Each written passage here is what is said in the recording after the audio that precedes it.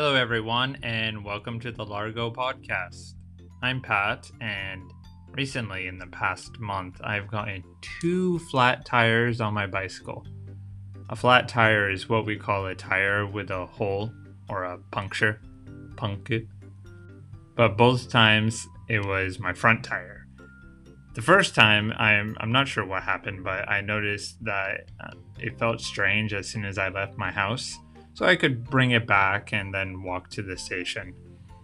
The second time, though, I noticed as I was going up a hill halfway between my house and the station, so I had to push it all the way to the station, pay for bicycle parking, and then push it all the way home that night after work. The repair shop told me that I had run over some glass.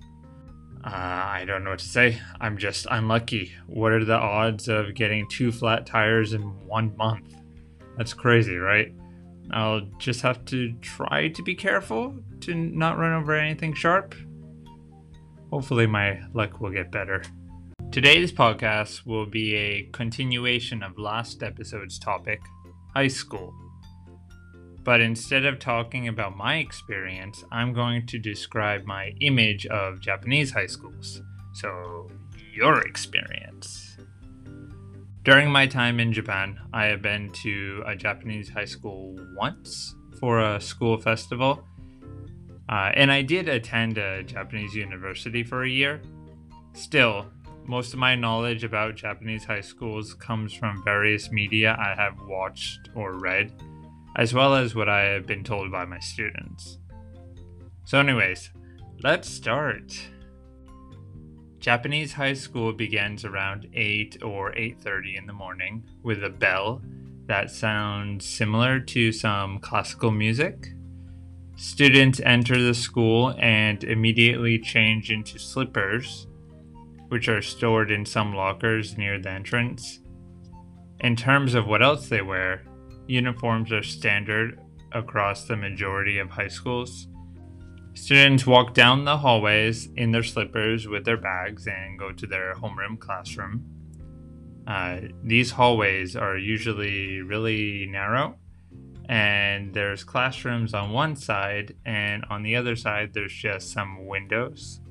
The classroom itself is a square room with desks in rows, a whiteboard in the front, a podium for the teacher, and windows on the side that face out onto the school grounds. And the shape of the actual school building is usually like a U shape, so all the classrooms have a view of the school grounds.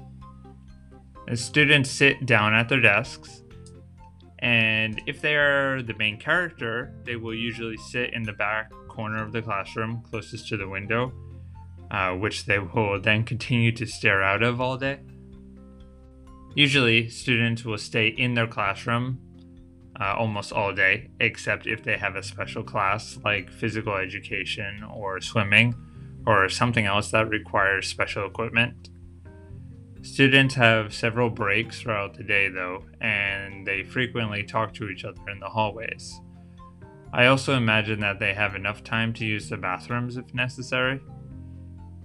And since students mostly stay in the classrooms the whole day, they don't need to rush to get to their next class. Also, they usually eat their lunches in their classrooms. This is because they don't have school lunch and bring their own bento box lunches. Sometimes, though, they are allowed to leave school and buy something at the convenience store. In terms of actual education, students have to study really hard for national tests or university entrance exams.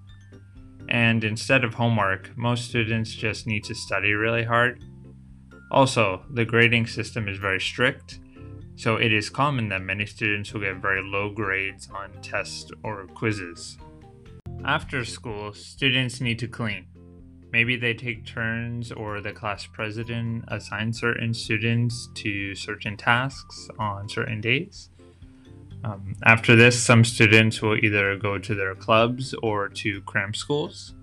Club activities include sports, especially baseball or soccer, as well as band practice, kimono wearing, radio club, English club, or maybe art club. Besides that, students also have annual school festivals where they are put in groups and are in charge of some event or booth, like maybe some food or game or haunted house. Also, Japanese high school students get to travel to faraway places together, usually in Japan, sometimes outside of Japan. So they need to take an airplane or a train to get there. Anyways, this is my image of Japanese high school life. How did I do? I'll do one more episode about this topic, discussing what I may have misunderstood or some of the differences between America and Japan's high schools. That's it for today's topic about my image of Japanese high schools. Thank you for listening. Transcripts will be available for Largo students, and feel free to drop a question or a comment in the question box located in the Anchor description for each episode. Also, if you are listening to this on Anchor or Spotify, check below to see a small poll concerning this episode.